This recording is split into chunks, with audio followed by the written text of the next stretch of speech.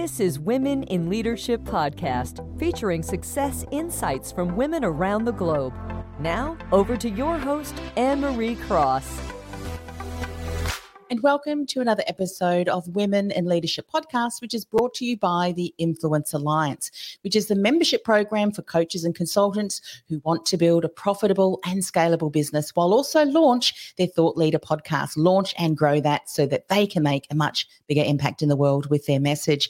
I'm your host, Anne-Marie Cross. Now, on today's show, my guest says there is enough craziness in the world today. She wants to bring some light into the darkness, and joining me on today's show is Cece Cleary. Now, Cece, she is a producer, she is an actor, she's a former professional athlete, and she's currently serving on the development or as the development executive of Blue Water Lane Productions. Now, her work currently includes producing 40 Love, that was in 2021, To Leslie, 2022, and it was also developing The Flamingo Thief, that's in 2022 as well. Now, prior to producing, Cleary was a professional big wave windsurfer and polo player. Now, taught by the Jaws crew, of all people, Cleary was one of the first women in the world to kite surf in Hawaii, and also she participated in the US Olympic trials for windsurfing in 2004. Amazing background. So on today's show, Cece is going to share why it's important to find the right people to work with, to avoid conflict between team members. So very important. Treat everyone how you want to be treated, as well as you don't have to act tough to get work done. Welcome to the show, Cece. Hi, thank you. What an amazing background from a professional big wave windsurfer and polo player to now producing in incredible films and so forth. Take us back to, I mean, I know you're going to share lots of lessons and insights which we can, adapt and adopt into our workplaces, but the transition from big wave windsurfer and polo player to what you're doing now, what were some of the steps that needed to be taken through that? Take us a little bit back on your journey, if you would, Cece. Oh, sure. It's actually very interesting. When I was a big wave windsurfer, at that time, a lot of movies were coming to Maui, and I got hired to do a lot of stunt work. So I kind of was introduced that way. So that's pretty much how I started. Yes. And what I would do is if I didn't get the talent job, the stunt work or the acting job or whatever it may be, I would just go to the production company and be like, can you hire me as a PA to go get coffee? I didn't care. And everyone's like, what are you doing? Yes. But that's how I learned. So from the bottom, I kind of just observed what area I might want to go into someday. So it kind of all started that way. Yeah. Amazing, because, when I've spoken to a number of people, particularly in the industry that you're in, and it is so competitive. And when we look at the gender equality, if you will, it is largely male dominated, isn't it? So for a woman to be working in an industry and doing so successfully, there's obviously various steps and things that you've implemented. But what you have just said, I recall others saying too, you know what, I just did the jobs that were around. And through that, you're supporting others, you're bringing value, obviously, and you're networking, you're getting known around that. And so, okay, so you started to put your hand up for the different roles and projects. And was it then you got noticed? What was kind of the journey that took you into having conversations with some of those key decision makers? It took a very long time. Like they say, an overnight success took about 20 years. I mean, it's kind of how it happened that way. And so I did whatever jobs I could. On Maui, it was challenging because you just had to take whatever you could in the film business. So I got into scouting and locations. So that was like one segue. And I was always working with the directors and the producers because I'd take them around the island. And I kind of stuck with that for a while. And then I decided I didn't want to do that anymore. And then I had an opportunity to produce a really small independent film. Unfortunately, that one did not work out for various reasons. And then I got an opportunity about 4 years ago to develop, well, it was Love 40, but now 40 Love. And I took it and ran with it. It was a little daunting. Yeah, yeah. And you know what I love about that, we can talk about that in a moment, because how many women and because this is Women in Leadership, so we can kind of say, hey, we need to look at this through our lens. there's an opportunity that comes to us that, oh, no, I'm not ready for it. No, I need to learn more, need to be more, all of those different things. But I love how you said, I just took it and ran with it. I'm sure there's some great lessons and insights.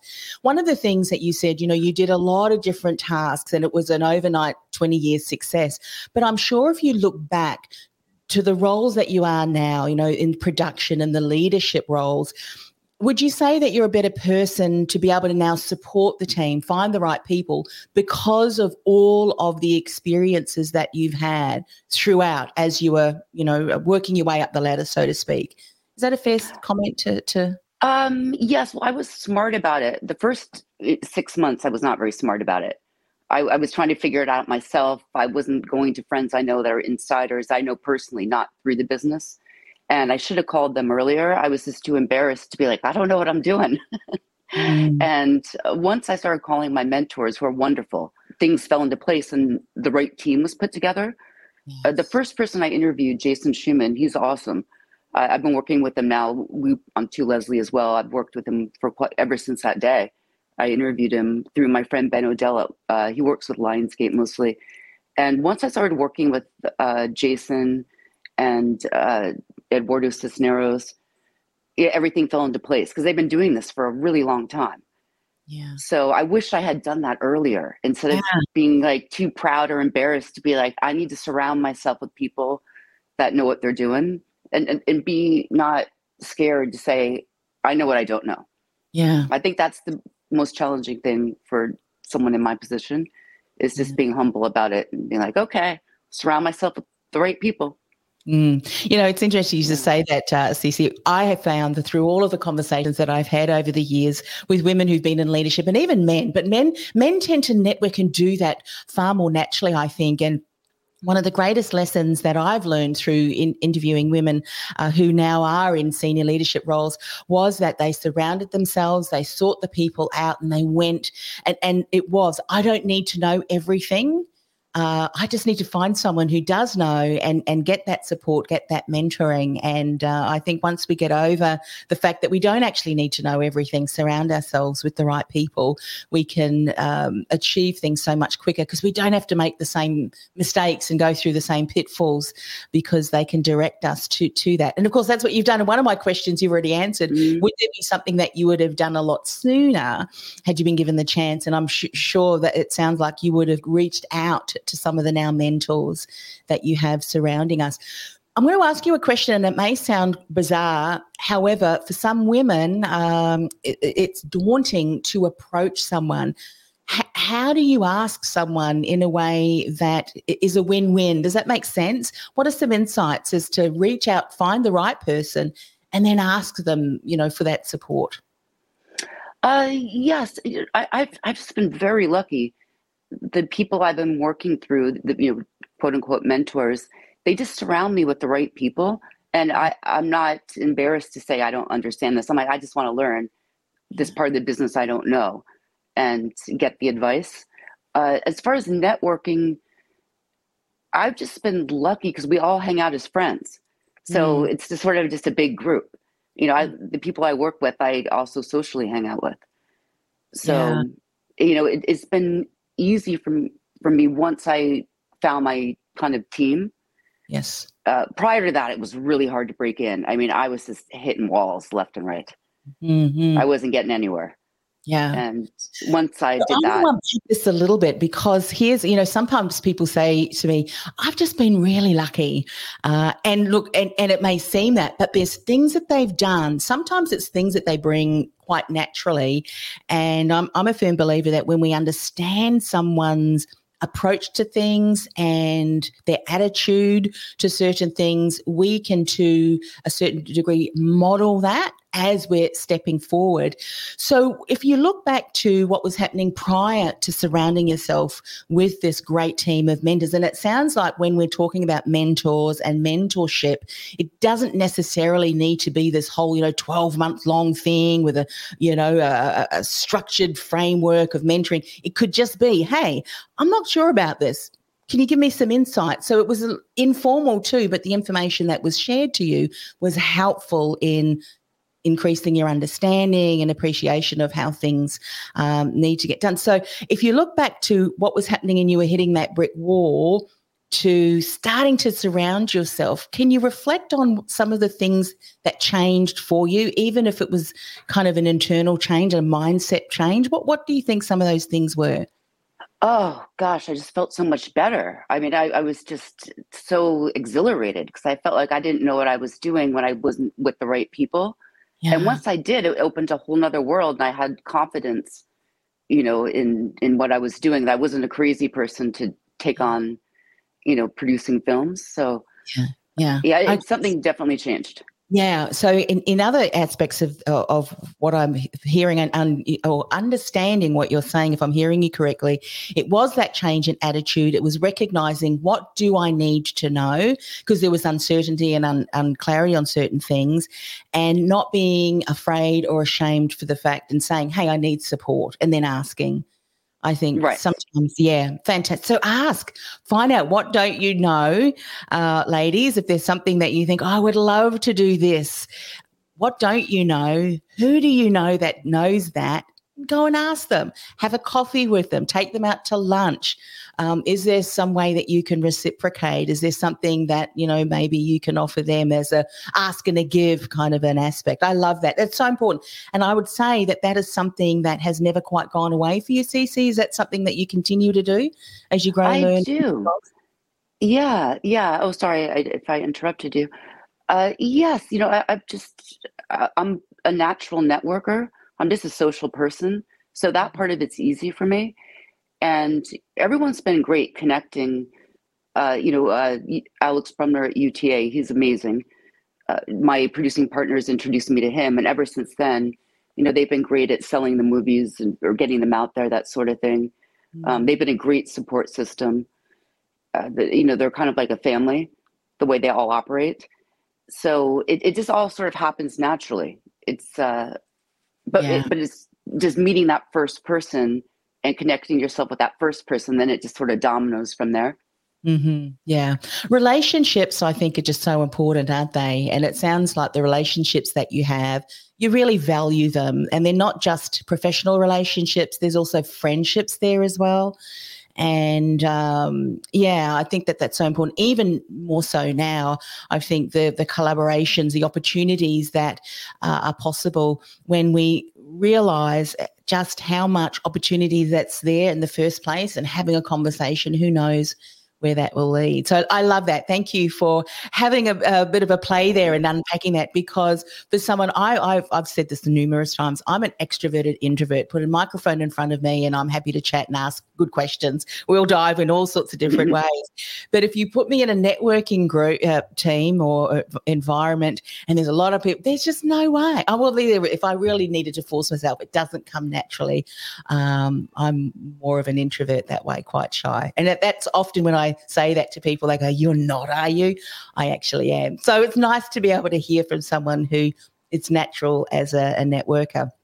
Let's talk about why it's so important to find the right people to work with so that you can avoid conflict between team members. This is so important, isn't it? Oh, it's so important. Actually, Ben O'Dill taught me this from day one. He calls it the enemy of production. And it could be anybody on a movie set, but one bad apple can kind of, even if you start from the top, the director, the producers are all lovely. There's always somebody that causes a problem, and it affects everybody. And then it affects your work culture. So I forget the name of the book. I think it's called, I forget the name of the book. But anyhow, he writes about that in the book. And his professor at Columbia wrote the book. And there's a whole aspect of that. And so I went into that knowing that, and I wouldn't have known that. And then I started to be able to identify it pretty quickly. And, it's never fun having to fire someone. It always makes me feel terrible. But as a female leader, you have to identify a problem like that, and you have to take care of it. And it doesn't even matter who it is on a set. It could be anybody. Yeah. That's been a little challenging, but it's good to know. Yeah. The work culture. Yeah, it's something that, we often hear as saying, you are only as strong as your weakest link. And if that weakest link is there, and in this case, a team member who is causing disruption, it can infiltrate, can't it, throughout the entire team, that eventually everybody is not being able to work to their best. So obviously terminating, firing that person is certainly an option, but I'm sure there are certain things that you do prior to that. I guess having discussions around that, seeing what can be done. Maybe that person may not necessarily have certain, things that they're aware of. What are some steps that you take before that until you get to that stage where you've exhausted all avenues and then finally, look, this is just not a good fit. We're going to have to let you go. What are some other things that you do? Usually, someone will have a chat. One of the producing partners that, is very good at that sort of thing. Mm-hmm. So usually we just have one person talk with them, and then usually put something in writing that there's a warning type of thing for whatever reason. So you don't just fire someone off the bat. You just usually give them a chance to change it. Yes, yeah. And I guess it's also too finding the right people to begin with as well. Sometimes, but there's you can have all of the right processes in place, but there could be someone that gets in there that just doesn't gel with the rest of the team. Mm-hmm. I think it's better because sometimes as women we don't want to approach confrontation. We just hope, look, let's just hope that it sorts itself out. But as leaders of our team, we need to step forward, don't we, and role model that. And if there's something that's going on, it's better to deal with that as soon as we can, isn't it? Some of the things that I've heard works really well is pulling someone aside, having a private conversation rather than openly and in front of people. Are there some specific things that you do as part of that conversation with that person that has worked really well over the years for you? Yes, that's the way to do it, is all private, because you don't want to make anyone feel badly, or, it's got to be a side conversation. So that's the way to do it. I don't like it when people do it in front of, an entire office or a crew. Yes. I mean, that's just that's not the way to do it. And I know some people do it that way, but I don't believe in that approach. Yeah. Are there some things that you do prior that allows you to establish the boundaries? Because sometimes as leaders, we can assume, I've realized, Cece, and I don't know about you, common sense is not that common anymore. It's not common. Is it? And we can assume that someone knows how to treat others with respect. How do we have conversations that allows a win-win outcome rather than a very confrontational, I'm the boss, you've got to do what I say kind of thing? Because that doesn't really work, especially with what everybody's gone through over the last number of years. There's a lot more aspects that has impacted people. So are there things that you set up right at the onset that establishes boundaries, key boundaries, and how we treat one another? Well, I think it starts at the top. I've been very lucky to work with the directors I work with. They are just really, really kind, humble. I mean, they treat everyone so nicely. I'll give you a good example.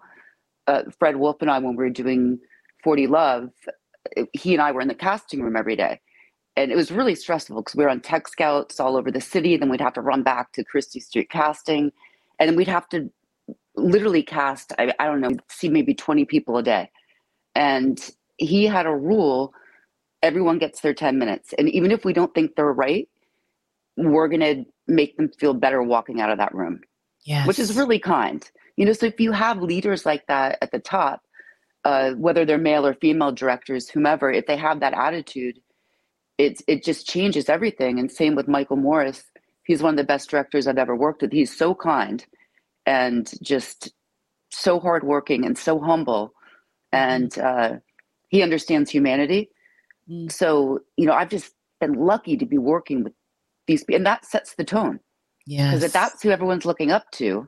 And then I treat people the same way. Every time I go on a set, the first thing I do is I introduce myself to the Teamsters, to the craft service area, to the Grips, to the electricians, because we can't do any of these movies without them. Yeah. And I'm always very grateful. I mean, they're the first ones there and last to leave, and And I very love that hardworking. beautifully segues into that second point, treat everyone how you want to be treated. I can't remember where I heard this, whether I read this, but it was for a large organisation, and a very large organisation, and someone was talking to some of the team members who were the plumbers who worked in the basement of the particular building. I think it was from NASA. It's coming back. And these people were all passionate, all of the plumbers and all of the cleaners, all of them. And when someone says, well, what is it that gets you up in the morning? He said, because we support the team that sends people to the moon. And as you said, from top down, every single person, from the cleaners to everyone on set in your field, they are contributing. Team members. It doesn't matter if they're face of camera or whether they're behind the camera or in front of the camera. Everybody plays a role. And if you take their expertise and their tasks and what they're doing away, it affects everyone. And so I think from what I'm hearing is, you as a leader, if you set the tone, if you role model what you expect others to do, it infiltrates. And what an impact you can make on someone's day if you do say hello to them, or they've done something and you say, you compliment them. It makes a huge difference, doesn't it? Oh, it does. And I have to say, both 40 Love, I had so many people come up to me and say, this is one of the best sets I've ever worked on, because we just made it positive. And that was pre-COVID, so that was a little different. And we had a great set too for To Leslie. We shot that during COVID. So it was a little tense. LA was shut down, but luckily they let us still film. And it was really, really stressful. I mean, everyone was a little tense. I'd wake up in cold sweats, because we had to get tested 3 times a week. And I was like, oh gosh, is someone going to come back positive and we'll have to shut down? So that was a little, but it was a great set. We all got along, and, Michael Morris, he took it from the top. I mean, people emulated how he acted, and I did what I normally do and go introduce myself to everyone. Yeah. And it was positive. It's just, I think with the COVID thing, that was just a little stressful for everyone. Yeah. So, we had to eat at separate tables for our lunch breaks. We had our director's chairs like 6 feet apart. I mean, the things that we have gone through over the last 2 years or so, it's getting into the third, isn't it now? We really do need to give ourselves space and grace and give ourselves a pat on the back, I think, because we have gone through so much change, so much uncertainty. And I know that in normal circumstances, there are challenges, aren't there? But when you add over and over again the uncertainty of by the sounds of things, every single day can bring something that's quite unique. And sometimes as leaders, we do like that. We do like those challenges. But every now and again, we'd love to have a day where, nothing happens other than what we'd planned it to happen. So right. Well, there's an interesting story about challenges. We're actually, before we picked up To Leslie, we were actually in pre-production for The Flamingo Thief. And our 2 lead actors decided not to do it last minute. No problem. I don't blame them. But we were already in pre-production. We had offices. And I was doing a reshoot for 40 Love during COVID, 1-day reshoot. I was in quarantine in my apartment. I get the call. I'm like, what? Like, the movie's off. You can't do it without the 2 lead actors when you're already in production or pre-production. So I had 48 hours. My producing partners and we read 11 scripts over 48 hours. And then we found To Leslie. And it was amazing. I mean, we read so many of them. Like, okay, guys, which one? And then it was already kind of packaged with the director and some of the actors. So I just took the entire team from Flamingo Thief and just moved them over to To Leslie. And then 2 weeks later, we were in pre-production on that. Wow. Yeah, we shot it all through COVID. So you never know. A challenge can be good. I mean, it was very stressful. That's when I could have just been like, forget it. I throw my hands up in the air. It. Closing the door for a while. I'm just going to take some time off. What's interesting about that? I mean, I think as leaders, we also need to know the capacity at which we're operating. And I think this is beautifully segues into the next point. You don't have to act tough to get work done. I think sometimes as leaders, there's a certain decorum that we do need to share. It's almost like, the captain of the boat. It's going down. And he knows or she knows it's going down. But if you panic and completely lose it, it's going to infiltrate throughout the rest of the team. So there's a level of where you do need to just keep, hold the space and say, yes, we are going to get off the ship because blah, blah, blah. However, there's also a level, I think, of just allowing others to know that, we don't all have it together, always have it together. Mm-hmm. We are not struggling, but just would love some support around that. How do you navigate between those two things, CC? Well, that's a good analogy. I used to be a big sailor, so I understand that analogy. Whenever I had a sailing situation, gotta stay calm. Yeah. So, I think sometimes you just have to be easy on yourself. Sometimes I regret how I handled a certain situation. Maybe I wasn't as calm as I should have been. I'm learning to just not catch that before that happens, and then it does. But sometimes you're in a situation where it's just like panic. Yeah. And sometimes I've realized too, there's miscommunications where, and usually I'll be like, oh, this is just a miscommunication between you two. This is no big deal. That sort of thing. Just kind of looking at the big picture before instead of just like knee-jerk reacting. Yes. So, and I think I did that at the beginning. I think I did a more knee-jerk reacting. Yeah. Well, something that you just said there, I want to just pick up on and highlight, because I think that is so important to recognise from our team as well. So often as leaders, we're quite direct. There are things that we need to get done. And in situations where there is stress or there is potential, like the analogy of a sinking ship, there may be someone on the team that requires a little bit of finessing and so forth. And it's like, this is a time where I have no time to finesse. This is what we can do right now. We can finesse because we're on the lifeboat kind of thing. But it's recognising the styles, the communication preferences of our team and being to adapt that way. But also, I think there's also a way in how we approach it. I kind of like to bring humour. Here in Australia, I think we're a little bit like the UK people, in England too. We can be a little bit sarcastic in our approach too, and we don't mind, what's the term, bringing the kind of joking at ourselves. And I do that not because I'm kind of putting myself down, because look, you could say what you like about me. That doesn't worry me because I know who I am. But sometimes showing yourself is a bit of an instance of, I can't even think of an example. It allows other people to kind of relax a little bit as well. Does that make sense? Or if you bring humour into that as well. Do you use that kind of approach sometimes too with your team to navigate them through challenging situations? I do. And luckily, everyone I work with has a really good sense of humor. So, we laugh and joke about, keep it light. Everyone's got a great sense of humor. So I think that's important. Yeah, it sounds to me like you and the people, your mentors as well, one of their core values is fun. We can all be serious and there's time for seriousness, but there's an element of fun too. And if something happens and that is just out of our control, let's have a laugh about it. What's the learning from this? What's the lesson? How can we move forward? And so the next time something like this happens, we're better prepared to be able to do that. And sometimes you've just got to go, all right, that's a project that didn't quite come out, as in your instance, and now, of course, that's opened up to the silver lining and now having another movie that you're now working on with your team.